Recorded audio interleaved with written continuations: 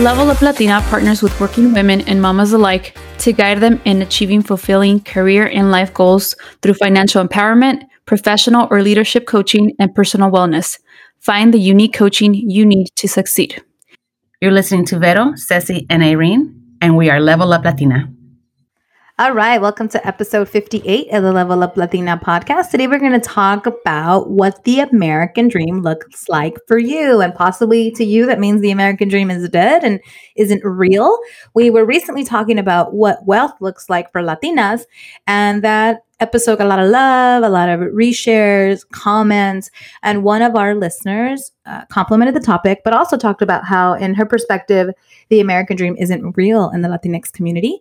And those are her words. And so we thought we would delve into that today. We always say we want to keep the conversation going. And so we thought that was a really great topic to bring to our fictitious table here and to bring it to the podcast. So again, welcome to episode 58. We're going to talk about the American dream and what it looks like for you. How are we doing today, girls? Hola, hola. Good. Hola. Very, very good. Feeling good. We're going to talk today about the American dream, and everybody probably has different perspectives on it. We recently just celebrated 4th of July, and if I'm being super transparent, I will say that this 4th of July felt heavy and weird. And for the first time in my life, I love being American. I'm proud of being American, and I do not shy away from that pride. But I also love being Latina. I love my Mexican heritage. Just something felt off about celebrating 4th of July and independence, and really how independent are we? Is every culture independent here? Is everyone able to find social mobility and reach the American dream? I don't know. I was super contemplative about that. I don't know how you guys felt, but I thought we could start there and your feelings around 4th of July in the year of 2020. I'm with you on that 4th of July celebration. I wasn't feeling very patriotic, but not in a negative way. I think it's a reflective year for our country. Our country, had a birthday, and our country needs to figure out what she's going to do next. What's going to happen? Are we going to listen to the people? I'm a very, optimistic person, and I understand that sometimes we have to be real. We need to be hopeful for our country. And because our country is made up of so many different people from so many different backgrounds, from so many different cultures and beliefs, and this country, it welcomes immigrants. But by saying it welcomes them, it also puts up so many walls, and figuratively and literally. And right now, I think it's going through that transition and we just need to know what's going to happen next. On her birthday, it was a time for reflection to really figure out what's going to happen to us as Americans, as people, as citizens, residents of the United States. What's our future?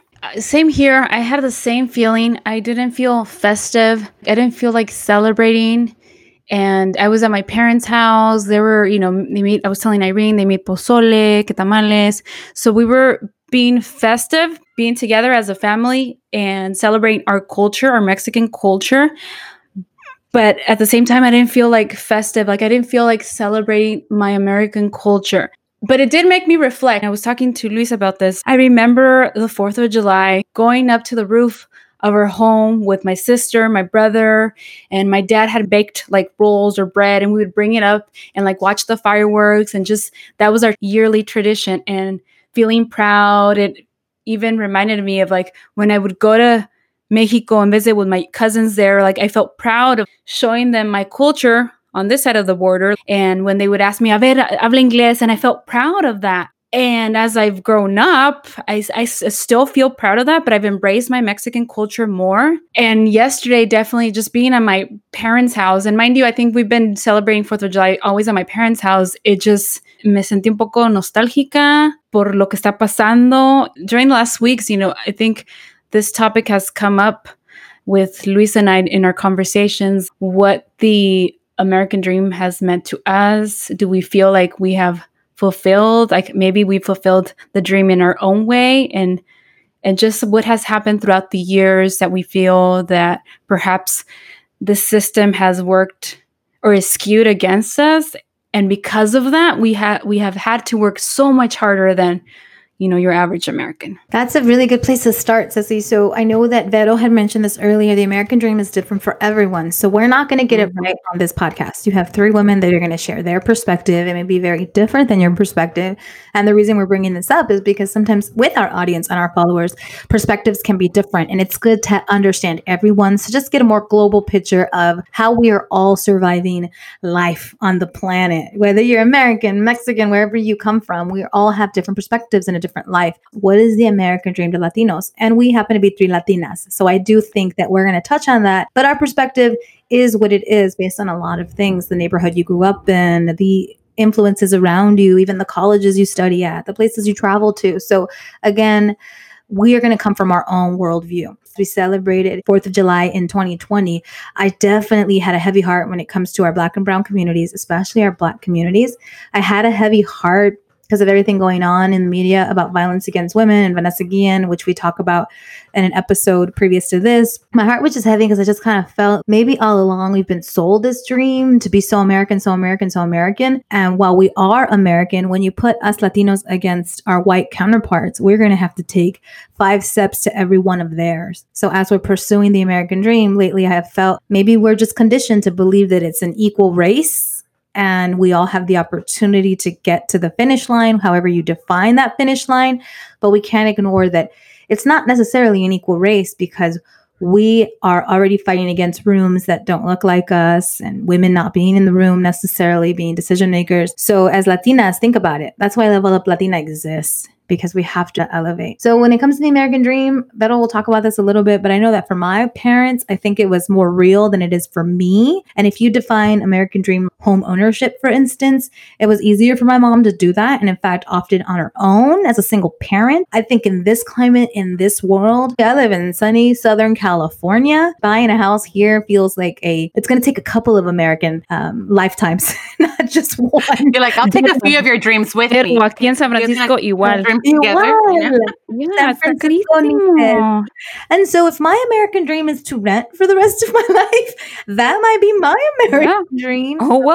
It is what it is, right? But I think it's so interesting. Don't compare your dream to anybody else's, and do not compare it to your parents who had it easier 5 decades ago or 3 decades ago, whatever. Say easier, very not like, oh, it's so easy for them. Oh my God, no. No. But it was just different. Circumstances were different. Yeah. In fact, it was harder. Racism for our Latino parents 30 years ago, 40 years ago, even more prevalent for them not speaking the language. When you don't...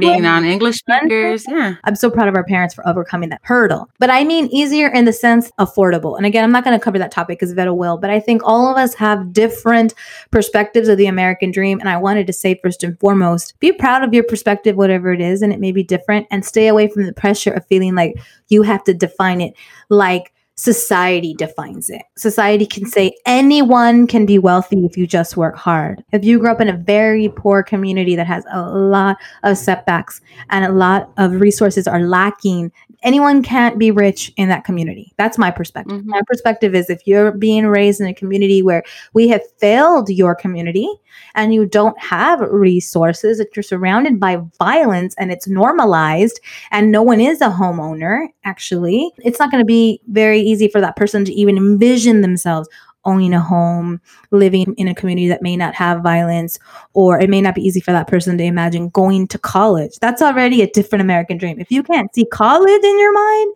that's a different American dream than a kid who's being raised to see it, no doubt. And I'm thinking if you work a minimum wage job and you work over, let's say you're 40 hours a week, that's barely enough money if you have a family. It's ridiculous to even think, say it's just you, feed myself, clothes on my back, a roof over my head on minimum wage.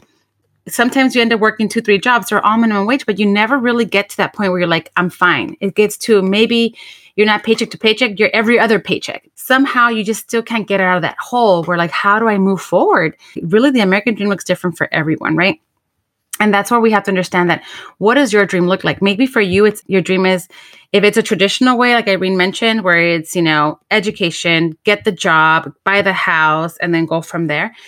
As time goes by, things get more expensive. Obviously, there's inflation. I mean, our pay isn't going any higher. Our pay is pretty much stagnant, staying the same in a lot of the professions that we're in or jobs that we're having. If you're working a low-paying job or a minimum wage job, it's not changing constantly. And really, what does it look like for you? What is attainable for you? What's going to be different? And sometimes it doesn't necessarily mean owning the house, but if that's what you want to do, there's so many things that you have to understand and learn that go into that. I was remembering when my parents bought their house, they bought a duplex. My dad was very like, I want a duplex.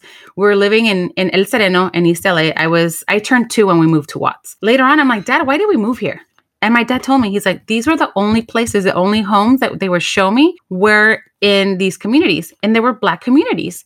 And those communities, however, at one point were white communities.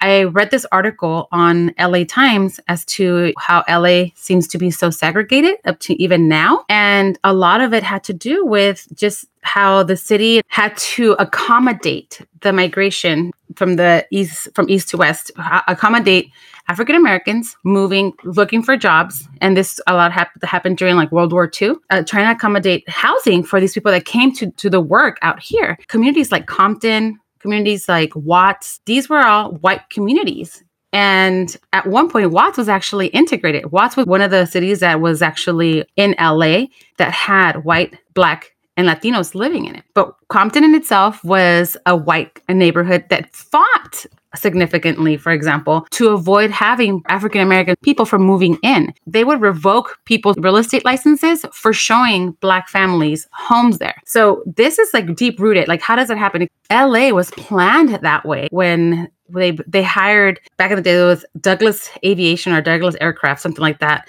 hired about 44,000 workers, and they didn't have anywhere to live. They tried to build a community for them, build housing for the workers in like Venice.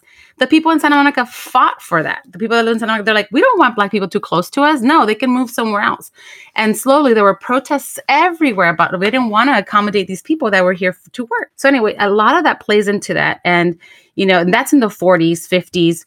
And then in 68, the Housing Administration, the Housing Act, they signed this act into place. Let me get the exact name for you. It's the Fair Housing Act, which prohibited discrimination in the sale and rental of housing. But with that, it enforced procedures that are 20 years too late. That into place is like it only affected future discrimination. It didn't undo the segregation that the government spent imposing for the previous 35 years. A lot of that, we need to understand it. So when my parents bought their home in Watt, bought a duplex for about $60,000 or $70,000. That's insane. If my parents were to buy their house now, that duplex, they would not be able to afford it. They would not be able to afford it.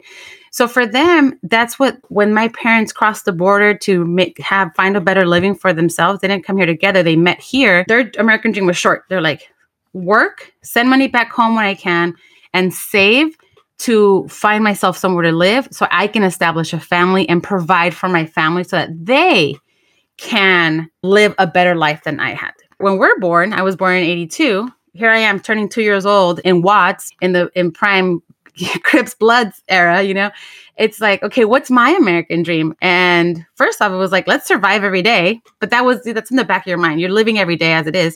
But you're like, okay, my parents were like, school, education, go to school, go to school, go to school. To them, that was the way out of the community we lived in. And my American dream looked, okay, go to school, go to college, get an education, get a good paying job, get the house, buy whatever, But when you start living it, shit's expensive, man. And you don't understand it because your parents don't know how to explain that to you. It's like, this is what you're going to do. Now, there's some parents that do. They're like, hey, we save money. So when you're done with college and when you're done, we're going to help you buy this house. And you have that, you have that ability. But sometimes our parents don't have that opportunity. So now you're learning it on your own. So your parents generational wealth. They were able. Sorry. Yes, exactly. So after that, it's like we're learning this all on our own. So sometimes it could be discouraging. The comment that we had, it could be discouraging because we find all these obstacles to be able to buy. And we end up buying in these in places where we can't afford, which are now places. I live in Compton now. When I bought my house, I'm like, hey, this is where I can afford to buy. And I'm already a college grad. I had a decent paying job. I was making decent money. I was like, I'm going to buy my house here. But I'm like, I don't know if I could stay here forever because I pay property taxes, and I have money that goes into funding public education in my community, right? Because that's where I pay my property taxes. But when I have my kids, if schools aren't by that point reformed or doing better, then I'm going to have to find somewhere else to live. And honestly, right now that I have my 3 kids, I'm like, I don't think I can afford to move anywhere else. It is because it's expensive. So you have to put all these things into perspective. You're like, that was my American dream. What's my dream now for my children? And it could be hard, but if the more we understand what actually goes into that dream of, let's say, home ownership, or let's say that dream you have in mind, understand it so that you can learn beforehand the steps that you might need to take. And you're going to have to obviously adapt to changing times, but make sure that you have a strategy in place or a plan in place to be able to do that. Because we can't just go on a whim like, oh, I'm going to have that job and that good paying job is going to be able to provide me this opportunity. No, because jobs now, no, it's, if you don't have a skill that someone's willing to pay for, I'm sorry. No. And now many more people have that skill. So there's that competition.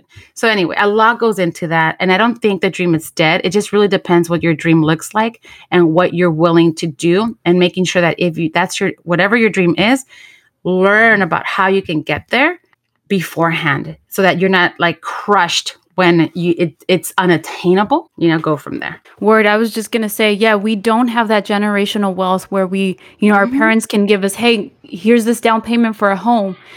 Luis and I talk about this all the time. We have friends that they married into, their spouses actually do have that wealth, and those parents were able to provide for them, like, hey, your first home, here it is. Luis and I don't have that. And much like Irene, we've chosen to be renters because that's what we can afford right now. We can't afford a home in San Francisco. I think it's a balance, right? Right now, what we're choosing is a good area, a good community to raise our children and potentially send them to good schools in a nice neighborhood, but we don't own our home. And if it means we're going to be renters perhaps forever, then so be it. Or, because at this point, we're not willing to move elsewhere where we can afford a home. And who knows when we're going to be able to afford a home.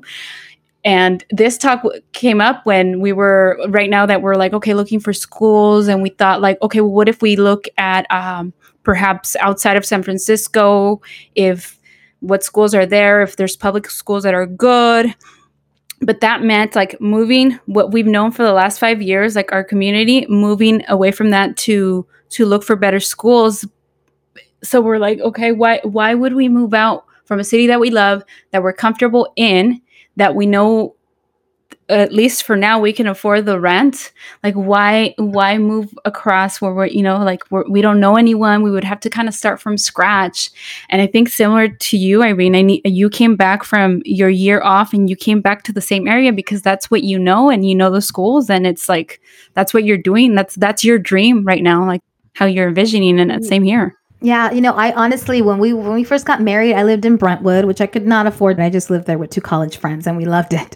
And then eventually we tried to buy a condo, and we ended up leaving our local community to be able to afford that condo in Orange County. And then we weren't actually happy there because we were commuting back to the South Bay. And there were just a lot of factors. And I realized I'm just buying this because that feels like the next step and it makes my mom proud, but I'm isolated. I'm over here. It was a great place for while it lasted, but it wasn't a smart move. I was sort of following this American dream that wasn't my dream necessarily. I just felt that it was kind of what I was shown. My mom was able to do it. It was important to her that we all 6 of her kids owned property.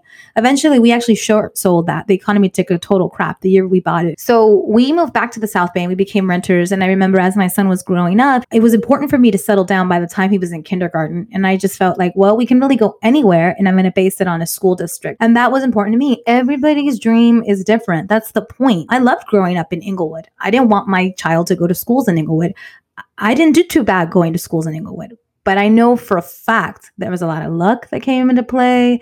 There was a lot of prayers, probably on my mom's side. There was a lot of my siblings sort of steering me in the right direction. At a school like Inglewood High, and now even worse because that school district is known for completely stealing the money and the resources, and kids have to go to charter schools. That's my understanding now, or private schools. But the system itself, Inglewood Unified School District, has had so much drama around the fact that the school district mismanages the money. Those in power find a way to deplete the resources, unfortunately. And I love Inglewood. I love that my mom still has a home there. But I knew going into it, am I going to be able to afford private school Am I going to be able to do lotteries for a charter school? Like I knew right off, like, let me just not deal with those politics and just try to live in a community where the school district's known for being a good one. And we started off with one kid in kindergarten. And before you know it, there's 3 kids going through the system. And I love living in this community, but I truly, honestly, 100% picked it based on the school district. And I thought I may not be able to pay property taxes and own a home there, or maybe I will. That might be next and up and coming for us. That's the point. Level up Latina, right? And during the years of us growing in this community, all the savings that we had, our American dream was actually to travel. So it's funny, instead of investing in a house, we took a whole year to travel. So more power to you if you, like Vero said, have a plan, understand where do you want to invest your money and why. For us, it was the schooling, the neighborhood, the environment, the ability to travel, where we decide to save and spend on those things and feel like we're realizing the American dream. The third part that I'll say to that is, while it's very hard, I think, today to climb the corporate ladder because of a lot of issues, it still is very possible. You will go against the grind and people will not look like you, but it is very possible to climb the corporate ladder in this climate while for a fact the system is rigged against you. We talked about generational wealth. Companies and corporations are also still very much rigged against you from the Latina perspective, because we're talking about our community. But I still believe 100% in entrepreneurship. I believe in that 1,000,000,000%.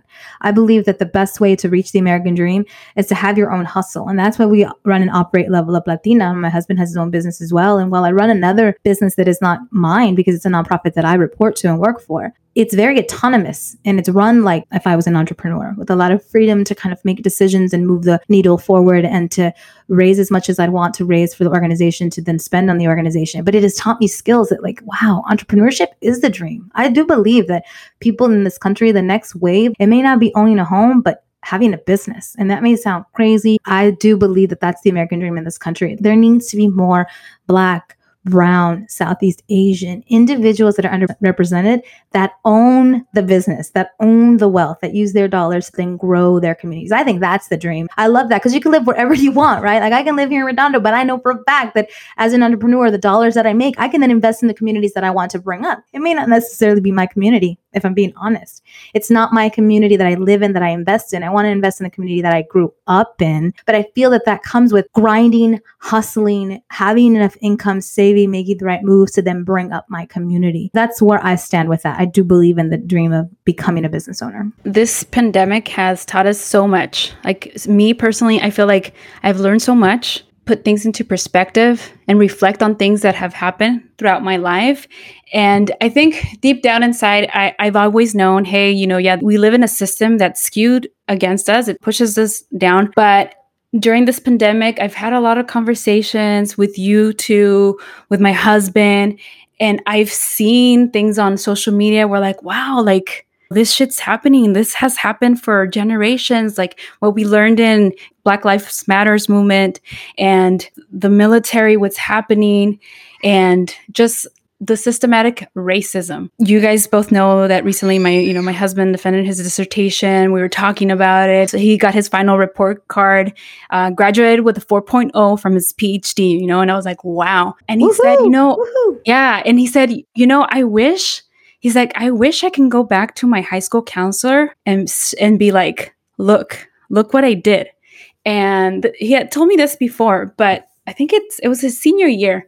He sat down with his high school counselor and he talked about like perhaps signing up for honors courses. And she pretty much said like, I don't think you can handle those. No, like stay away from those. I don't think you can handle those. He ended up not taking them, but he still got into Berkeley and, you guys know the rest. So we were talking about that recently and I said, hey, why don't you, and mind you, he went to high school in Salinas. Salinas is known as farm working people, agriculture. So I don't know, like it makes me think like, okay, maybe those counselors were doing this purposely to try to keep their students there. I mean, I don't know. Yeah, they were straight up racist and didn't believe in the students there. Right. Yeah. So I told them, you know what we should do? And mind you, we looked up his high school to see if the counselor was still there. She's not. But I told him, like, you know what we should do? We should write a letter, like an open letter, and publish it. And he's like, no, again, because as first generation, like we felt this guilt, like what if I voice this? What if I say this? How are people going to think of me? say to me, like, maybe opportunities that we may lose. Why? Because we typically are the token Latino at these big corporations. So he's like, yeah, don't publish anything. But he said, it's okay for you to talk about it in your podcast. And I said, yeah, damn right I will. So I still went ahead. I wrote the letter. I didn't share it, but I wrote it on his behalf and I shared it with him. He's like, wow, Chula, thank you for sharing that. Thank you for writing that. I never had someone fight so much for me and feel, what you're feeling, like the same as me. And I was like, yeah, because I get you. Like I maybe didn't have the same experience as you, but I know where you're coming from. Like, I know how much harder we have to work to show them, like, hey, we're here and we're not going to be just your token Latino or your token Mexican. We're going to work extra hard because that's what it takes. Like us at UC Santa Barbara, we were like a very small minority, but I know we worked hard to make a name for ourselves, be able to graduate. A lot of people get to college and aren't able to do that. Our parents didn't have the experience of saying, hey, we're going to get you a tutor. Hey, we're going to pay for your SAT course. Like, we didn't have that. And again, going back to generational wealth, other people that do much better academically in college, in higher education, is because their parents had that. They pay for housing for them. They pay for all these extra materials and resources for them to advance.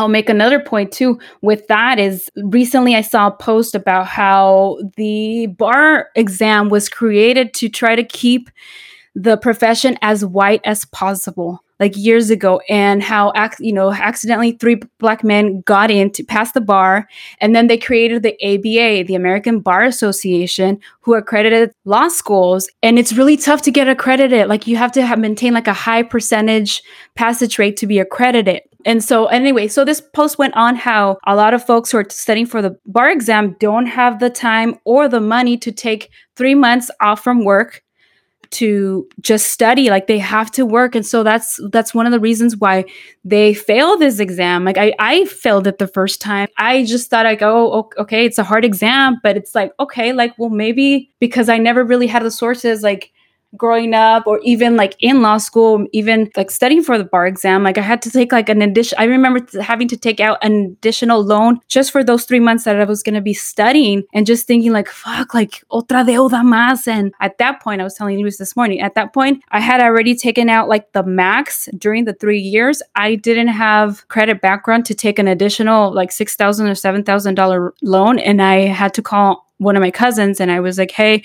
can you be a co-signer? Yes, absolutely. Long story short, like I was able to pay that one fast, but it was just like all the things that I've been thinking about, like, wow, like it's crazy to think that it's a system that's always been like that. I've never thought about it. Now that we have time to reflect on it, like it all makes sense. Te cayó el 20. Cayó el 20. Ahorita que dijiste, like, how I was going to get the money, I was like, please don't say you joined a Condina. Don't say you joined a Condina. What's and a then your ass Condina? gets jacked.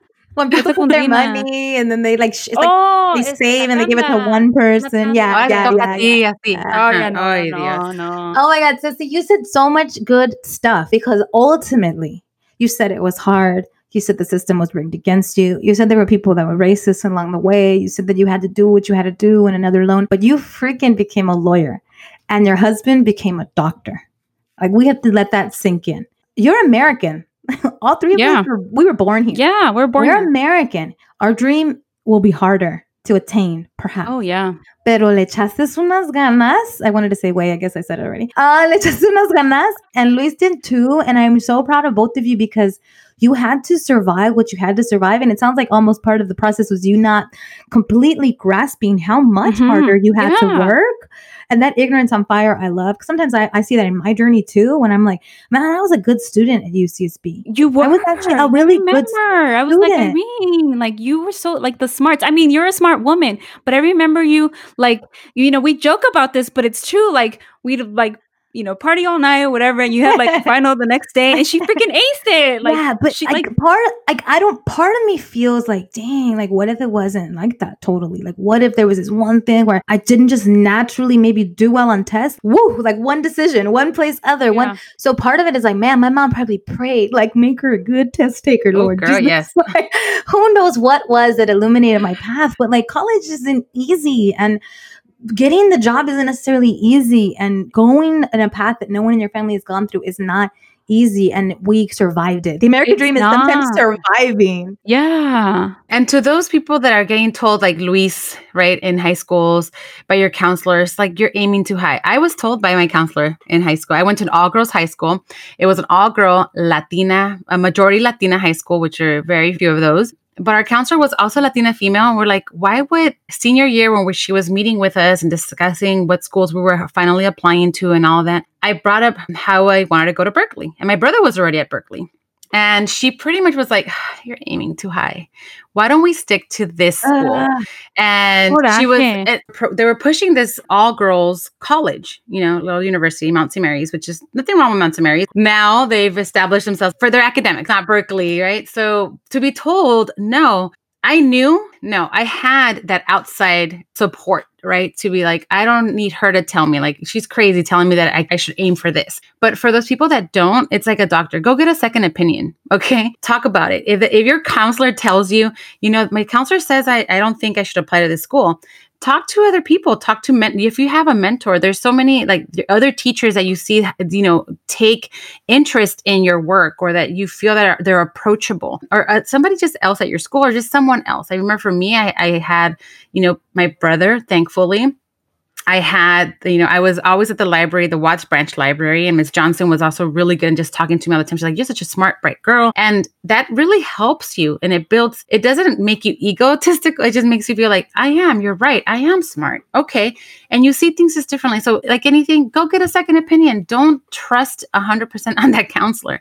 But if you have a good counselor, thank them, because they're there to help you, to guide you, and to push you towards, push you forward and help you grow. And if you don't have that, find it, get that second opinion, and make sure you don't give up on yourself. Now, some of us will have to take it as a moment of reflection again and be like, maybe I should reconsider my options. What is probably the best thing to go? If you know you're a good student, if you know that maybe you do feel that and it's in your gut that we're like, this doesn't seem right, or I'm a smart person, or I have the wits to do it, then make sure you reach out for that, because you'll find that there'll be other people to support you. I was going to say this conversation reminded me of a situation in law school, my first year, a comment made to me by, classmates, same year, first year law school student, white male, privileged, but he had gone to college at, I think, Cal State Channel Islands. I just remember it being like a Cal State. And when he found out I had gone to UCSB, he's like, wow, you went to, in a hating tone, right? You went to UCSB. How did you do that? Oh, I'm jealous. I hate you. Like, just making those comments. And I was like, oh my God. Thinking at first, I was like, este cabrón pendejo. And I'm like, yes, I did. I went. I graduated in 4 years. I did. And I partied and I graduated. And yeah. And what? And I look good. And I look hella good. Mm-hmm. But it's just like, he passed the bar exam on his first try. He got into like a top-notch corporate law firm, straight out of law school, that sort of thing. Because his whole thing for hating on me was because he didn't get into UCSB. That was this thing. Yeah.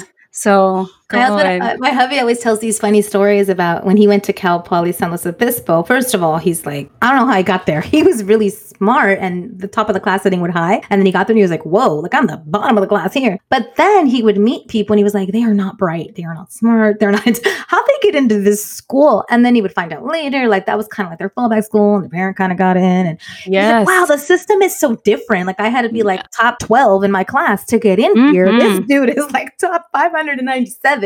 And since he couldn't get into daddy's school or whatever. Anyway, the point is, wow, te cae el 20 all over the place, right? And then people want to insult you and degrade you or whatever. But I was going to say my tip of the day is whatever the American dream looks like for you, own it, believe it, plan for it. We're all saying it's different. We don't have the ideal definition.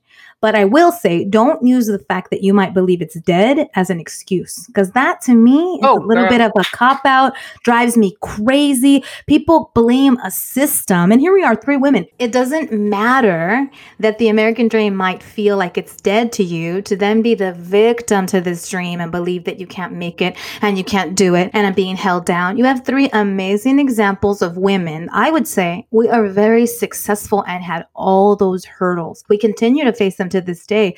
It's not going to end. We are trying to change the system from within, but we also can't be victims of the system. I cannot tolerate the idea that you're not successful because the system didn't allow you to be. It is partly true, but then you have to take life by the reins. Where you grew up, maybe your life is harder. You didn't have two parents. You this, you that, you the other. We all have examples of that. That it's not going to be hard. I'm not saying life isn't going to be hard. We are going to be hit with it, but it's not an excuse to not pursue your life. It's not an excuse to blame the system, to, oh, I'm not successful because XYZ. I'm not successful because XYZ. Do not be the person that shames everybody else. Ceci is saying, this guy made fun of me. Great. We still kept on our course. Ceci didn't say to herself, this guy made fun of me and doubt myself. And maybe he's going to get into this top corporate thing. And maybe I should deviate and leave the career. And that sounds even like pobrecita. But what if Ceci was like, this white man, he's going to do better than me. Screw law and screw this career. Like, I feel like there's so much of like hating and then being the victim. And it just drives me bonkers.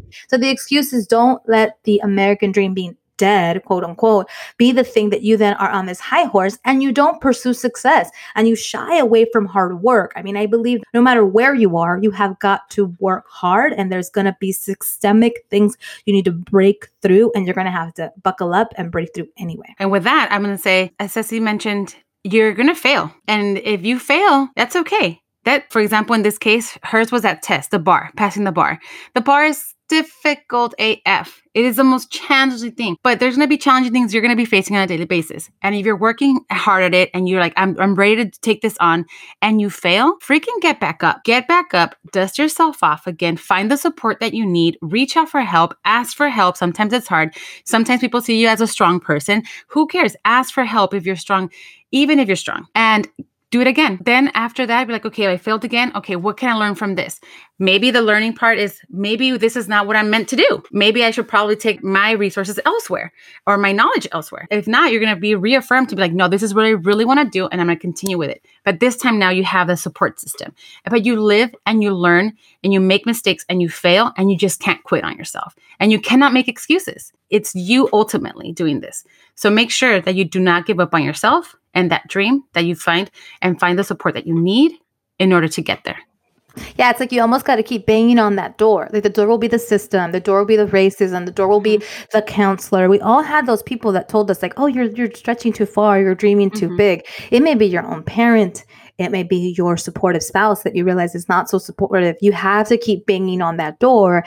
And the last thing you want to do is say, oh, the American dream, as I see it for myself, is not for me. If you see it for yourself, it's for you. It's just going to take failure. It's going to take criticism. It's going to take trying again. It's going to take some ignorance on fire, like we talked about. But our tip is to recognize when maybe you're using that as an excuse to not get after it, because that's just going to hurt you. And it will not be a system that kept you out if you kept quitting on yourself, because the system we're trying to change right now takes us not quitting. We have to keep talking about it and signing the petitions and going to the protests and becoming the Latinas in the room and bringing other Latinas to the room. We're going to have to keep fighting that system. We can't get fatigued. So don't get fatigued on yourself.